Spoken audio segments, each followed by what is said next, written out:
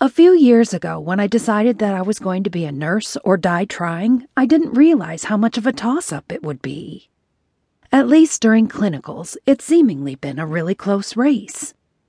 Okay, that might be a tad dramatic, but suffice it to say that the damn things are no fun. It's almost like the instructors just want to take our growing confidence in human anatomy and smash it under their collective heels. It's like they sit together in a room and plan how to tear us down.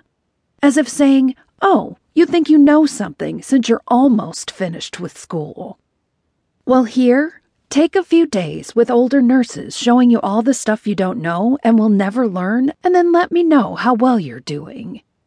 What can I say? It's been a rough schedule of late. There was this one stint of a time when I had a great group of fellow nursing students with me, most of whom were guys.